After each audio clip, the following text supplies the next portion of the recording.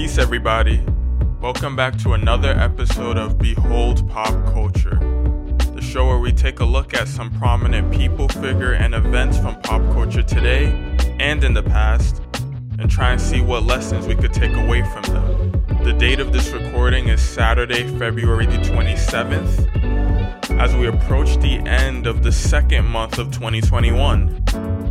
And coincidentally, on the day of this release, I will myself be beginning my 20th journey around the sun. So the theme of this episode, in line with that, is going to be gratefulness, as I'm grateful that I'm able to be here for another year. I'm grateful that I can come every single week and talk about some topics that I'm genuinely passionate about, and try and share that passion with you, and hope that I hit a chord. Hope that I create some sense of relatability and have a home for people who are passionate about different things that revolve around the culture that brings people together. I hope that everyone can find a place to relate somewhere in the words that I share every week. And for that, I'm always grateful for you taking out time to listen to my thoughts. But that's enough on that. We could jump right into today's episode with the sports section, where it's about time for me to do my rounds and say my final "I told you so" for Joel Embiid, the man who I predicted to be the dark horse in the MVP race, the man who I thought a lot of people were counting out, is continuing to solidify his campaign as the MVP of the National Basketball Association. Now, we're about halfway into the season. We're approaching the All-Star break. And I think it's more than fair to say that if all things hold, he has a strong position as the MVP of the league. But not only is that an impressive feat, he will be the first big man since Shaquille O'Neal, the first center, to win an MVP. And that deserves massive praise, as I'm going to take this moment to go so far as to say not only will Joel Embiid win the MVP of the league this year, I believe that he is on track to being the best center to play in the NBA since Shaquille O'Neal himself. And that puts him on track to being one of the greatest centers the league has ever seen. So I'm stamping my mark here, and I'm saying it. Joel Embiid is the modern day Shaquille O'Neal. He has the footwork of an average guard in the league, the strength to dominate most of the centers today that are just agile rebounders at best. He's gone toe-to-toe with any center that you could possibly name and proven how dominant he can be in the paint.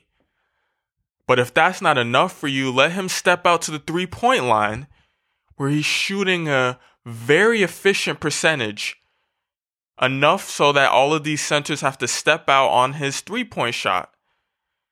And once you step out on Joel Embiid's three, it's game over, because he can drive to the basket and simply overpower you or cross you up for what has now been added to his toolkit with a step-back jumper that's been money all season long. So I'm going to continue to enjoy watching my MVP pick dominate throughout the rest of the regular season, and all I can hope is that he could stay healthy to see through the end of his MVP campaign. But outside of his dominance in the East, there's another storyline that has been getting more and more attention, unfortunately, for the wrong reasons. And that's the Boston Celtics, who just last season, they were on the verge of making the NBA Finals. And there were people legitimately saying that if the Celtics made it to the finals, they had a chance of winning it all. So it's real perplexing to see that simply after Gordon Hayward left the team, all that's left is a fringe playoff team at best. Now, it's fair to recognize the fact that Jason Tatum underwent some COVID circumstances, and overall there's been some inconsistency with the team being at full strength. But that aside, when they've had full strength, there hasn't been much to write home about. As Jason Tatum and Jaylen Brown, phenomenal players, they aren't the playmakers that you need to make it in the end. Now, Marcus Smart has been missing, but Marcus Smart shouldn't be the difference between a championship contender and a 9th seed, 10th seed team. So now we're watching what appears to be the demise of a team that once had the most young prospects in the league. At least the most young prospects that look like they could all, at some point, be all-star level players. Now they're left with Kemba Walker, who seems to be at times a shell of his former self. Jason Tatum, who seems to be the best tough shot taker and maker in the NBA at times. But when he's not making those tough shots, he's an inefficient shot chucker at best. And then you have Jaylen Brown, who I believe appears to be the most balanced of the bunch. Because when his shot is not falling, he's still contributing with strong defensive presence. And at times, he's been a decent playmaker on the court. But the Boston Celtics have to get it together. I don't know what Brad Stevens, their coach, is intending for them to look like, but it's far from a championship contender, especially when you consider the Nets and the Sixers are in the same conference as them. Because right now, it looks like a matchup between those two teams, they might get 4-0 swept right out the building. But on the other side of things, a team that looked like they were in a similar situation, the Golden State Warriors, have seemed to pull every single string together. Draymond Green has just come off of a 19-assist game. Stephen Curry continues to be a perennial 30-point threat every single night.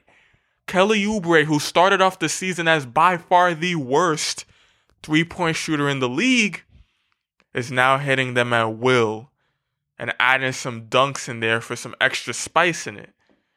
It also helps that Andrew Wiggins, a former number one pick in the draft who many people wrote off, is having the best season of his career, not only from the offensive end, where he's shooting with decent efficiency, showing off his three-point ability as well as mid-range ability. He somehow turned into a decent defender. So now the Warriors are running with the veterans in Curry and Draymond and a lot of young players, and they seem like they at bare minimum could reach the playoffs. And when you put Steph Curry in a playoff situation, yes, we know he has a history of fading away, but the way he's playing this season, dare I say, Steph Curry playing at his absolute best, that's a team that's ripe to upset someone who doesn't watch out.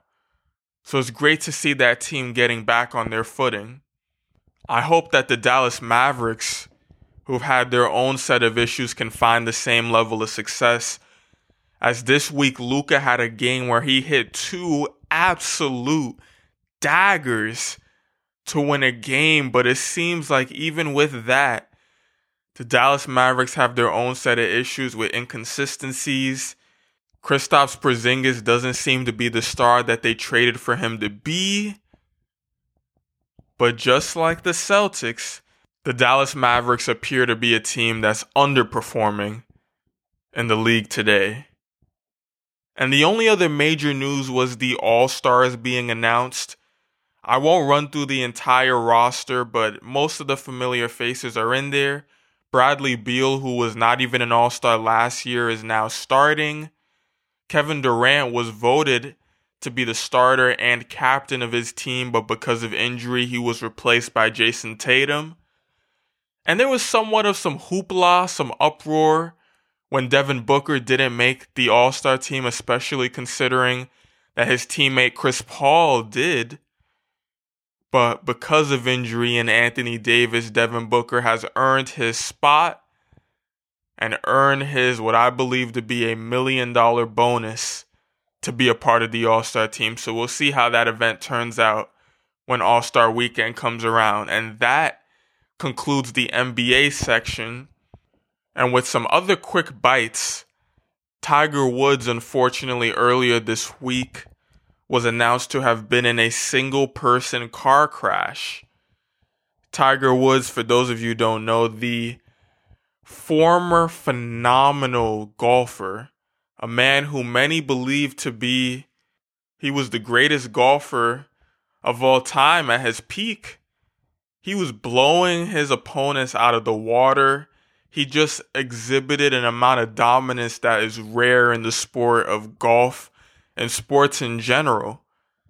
But due to some injuries, some conflicts in his home, he struggled to come back from some major blows in his career, but many people still give him the respect for being such a phenomenal athlete. But unfortunately, with this car crash, he suffered some serious leg injuries, the likes of which I think it will be very difficult for him to come back from. They had to remove him with a tool called Jaws of Life, which just by that name alone, you can already assume it was a pretty bad situation to be in. So I'm hoping that he does come out at the bare minimum healthy, able to walk, because for some amount of time that was on the table. And I can't give too much of a take on that situation. I'm just going to have to be on standby to see what the results of that will be, and if he'll be able to ever step back on the golf course and still be the late, great Tiger Woods. But with that, we can transition to the music section, where there was a major release announced in the next couple of weeks. And that is the pop star who, for all intents and purposes, he's been in hiding over the past couple of years. He hasn't had any major releases. He's had a couple singles come out. But in the general public, it doesn't seem like too many people have been checking for him. And that is Bruno Mars. Bruno Mars, who is a phenomenal performer, songwriter, songmaker, dancer, whatever label you want to put on him, Bruno Mars has proven to be a very diverse performer in the world of music. And his resume speaks for himself. He has plenty of hits, big albums, performed at the Super Bowl. Any metric you want to use, he's got it. But there's been a lot of hype bubbling up because just a couple days ago, Bruno Mars announced that he will be releasing a collaboration album with Anderson .Paak. And it's called Silk Sonic. That name just sounds like excellence, like luxury. And that's typically what the theme of Bruno Mars' albums are about. And let's not just brush over the fact that Anderson .Paak is a phenomenal artist in his own right. A man who's known for playing the instruments for most of his songs. He's multi-talented, a very musical guy. And his albums have been great on his own. He's been an artist who's proven that he could stand the test of time, the time that has passed so far. And for two musical guys to come together on an album that's going to be just rhythmic excellence, at least that's what I'm anticipating. This is a project that I will for sure be keeping my eye out on. They even have a special guest, Bootsy Collins, who, if you're unfamiliar with his funky work, that's worth checking out. But in other news, there was a man who came back home and two men who took their departure. So I'll start with the news of the week in terms of the release of Bobby Shmurda, a man who had a couple hit songs, particularly in the state of New York. He had a lot going for him, a big audience behind him. He had the records that were hits, seemed to be approaching the time to release an album and capitalize on all the momentum that was following his career. And he's hit with some legal issues. Some charges were made between him and a partner of his. And in what was seen by many as a noble act, he decided not to tell what happened because he chose the life that he would face the consequences for. Now, I'm not here to glamorize or glorify the situation that he was in. I'm just here to ask the natural question, which is, with all of this momentum, what is next for the man who was just released from prison? Now, if I was in that position, all of my focus would be not just on creating a great album, capitalizing from the perspective of putting out good music, but I personally would be trying to use my power to prevent other people from entering the same situation. Could Bobby Shmurda use his influence to now say, look at what I went through? Don't go through what I went through. That's the most basic way I could put it. He's clearly gone through an event that I think is fair for you and me to say most people wouldn't want to be a participant in. Use that power to help out. You got touch both in the mainstream and apparently with the people from his neighborhood. Use that power, man. That's my message out to Bobby Shmurda. Either way, I'm going to be checking out the music just as a fan of music in general.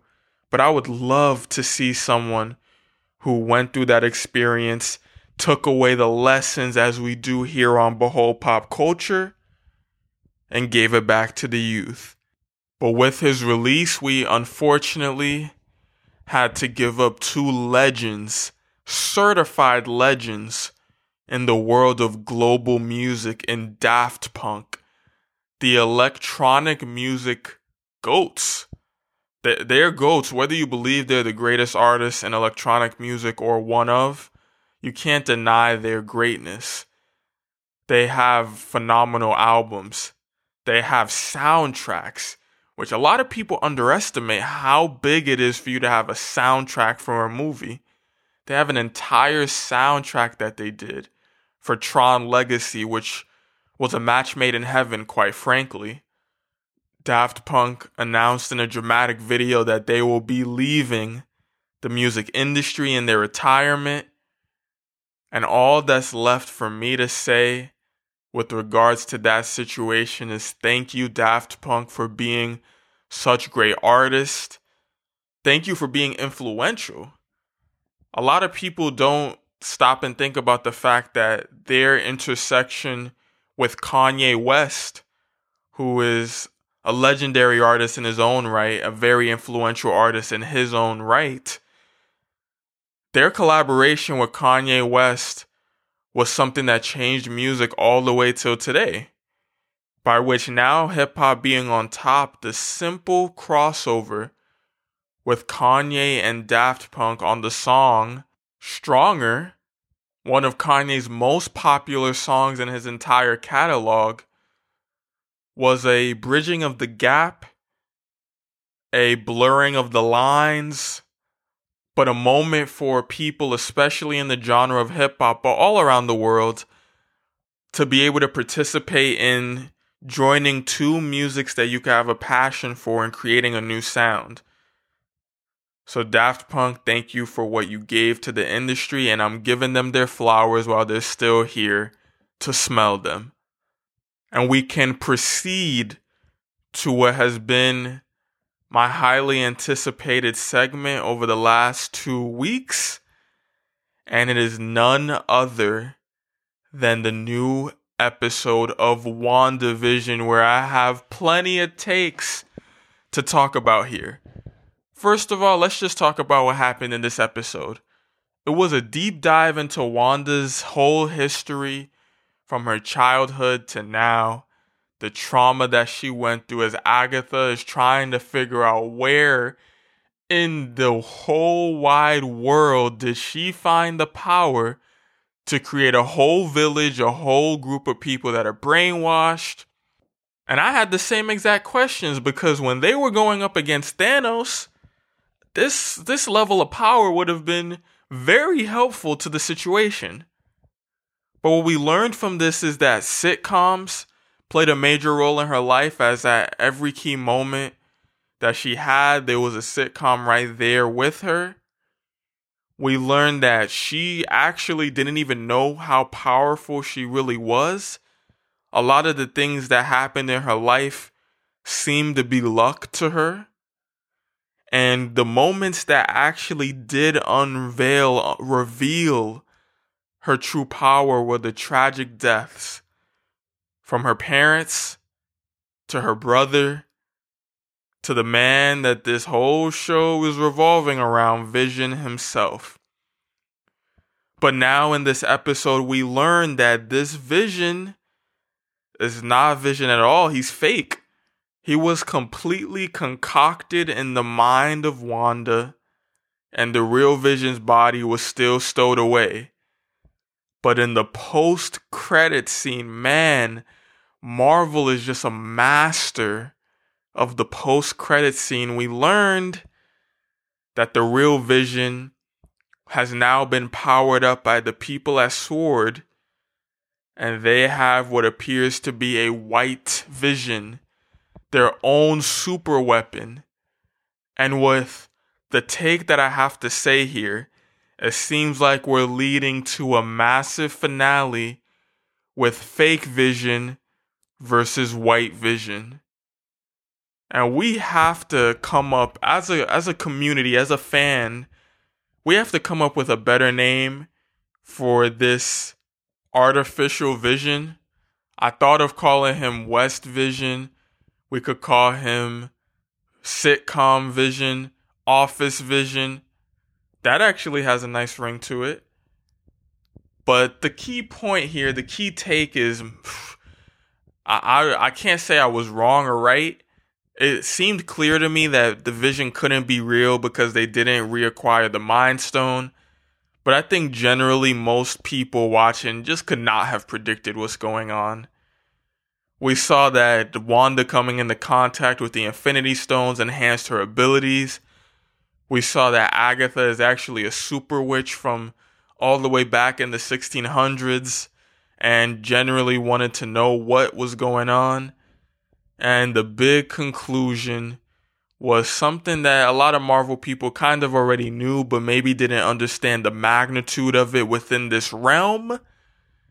And that is that Wanda is none other than the Scarlet Witch, who we have every reason to believe in the lore has to be one of, if not the most powerful witch. So now we just have to wait. I'm telling you, my prediction is that the Visions are going to have a vision off. And we're going to see if Wanda has the power to create a Vision that can go toe-to-toe with the real one. And it would be tragic if this all concludes with that Vision giving up his life to save the universe.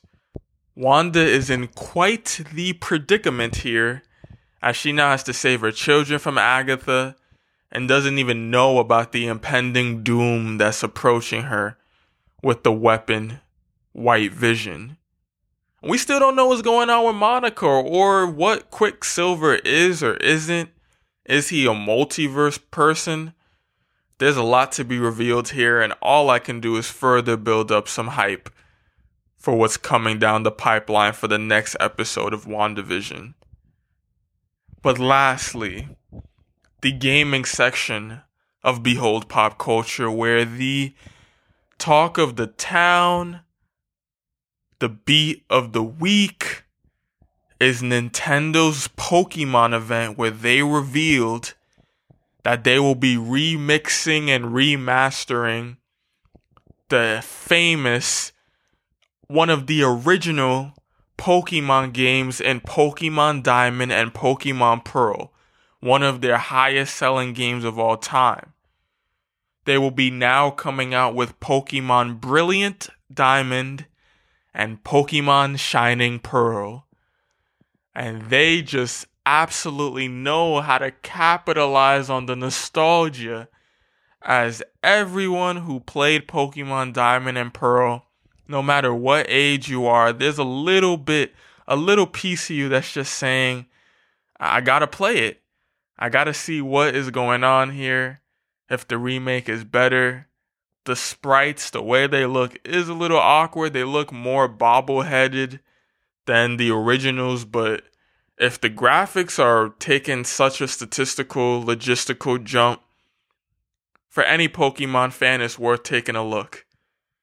And in addition to that, they did announce that their next Pokemon game that will be released is Pokemon Arceus. Arceus being a legendary Pokemon that has been around for a long time, a Pokemon from the Sinnoh region, but the talk around this trailer that was unveiled was the fact that it's a completely open world game. Or at least that's what they want us to believe. And this new game has plenty to be excited for, as the interactions with the Pokemon look completely different. It seems like you could just run around throwing Pokeballs at people. I'm not sure what the fighting mechanics are going to look like if you even go into the actual Pokemon cutscene battles, or if your Pokemon are just randomly going to be pulling up on each other. There's still plenty to be unveiled there, but people drew a lot of Breath of the Wild comparisons, the Legend of Zelda game, and it's Nintendo. They are known for sharing amongst their many iconic figures. They've been here for a long time, and there's a reason why. They keep taking their iconic figures and putting them all together in Super Smash Bros. And just having the most nostalgia-driven game you could ask for. So now they've gone on to announce the next wave of Pokemon that has its own passionate fan base that consistently comes back and holds value in their entire brand. And for any Pokemon fans out there, there's a lot to look forward to. We have crossed over into what is the 25th year of Pokemon, and they are seemingly at the beginning of what could have come of this. That's why a lot of people are saying to hold Pokemon cards and all these different things that are going crazy, because there's another generation that's catching the back end of this, and if they catch on, the value only goes up from here. But hey, that's just my opinion. And we could conclude with that. Thank you for listening. I appreciate you taking out your time to check out this episode of my podcast. Please, as always, we're all about improvement over here. Let me know what you think. Let me know how I can make this better. And me making it better is really about you. How can I make this audio journey, audio experience a better adventure, a better use of your time? How can I provide more value for you? So as I begin my 20th journey around the sun, I appreciate everyone who's been a part of it, who's been with me throughout it. And Behold Pop Culture isn't going anywhere. I'm taking it with me. Behold Pop Culture is going to be going its own trip around the sun. So thank you for taking your time out. I appreciate you. And I'll talk to you next week. This is Behold Pop Culture.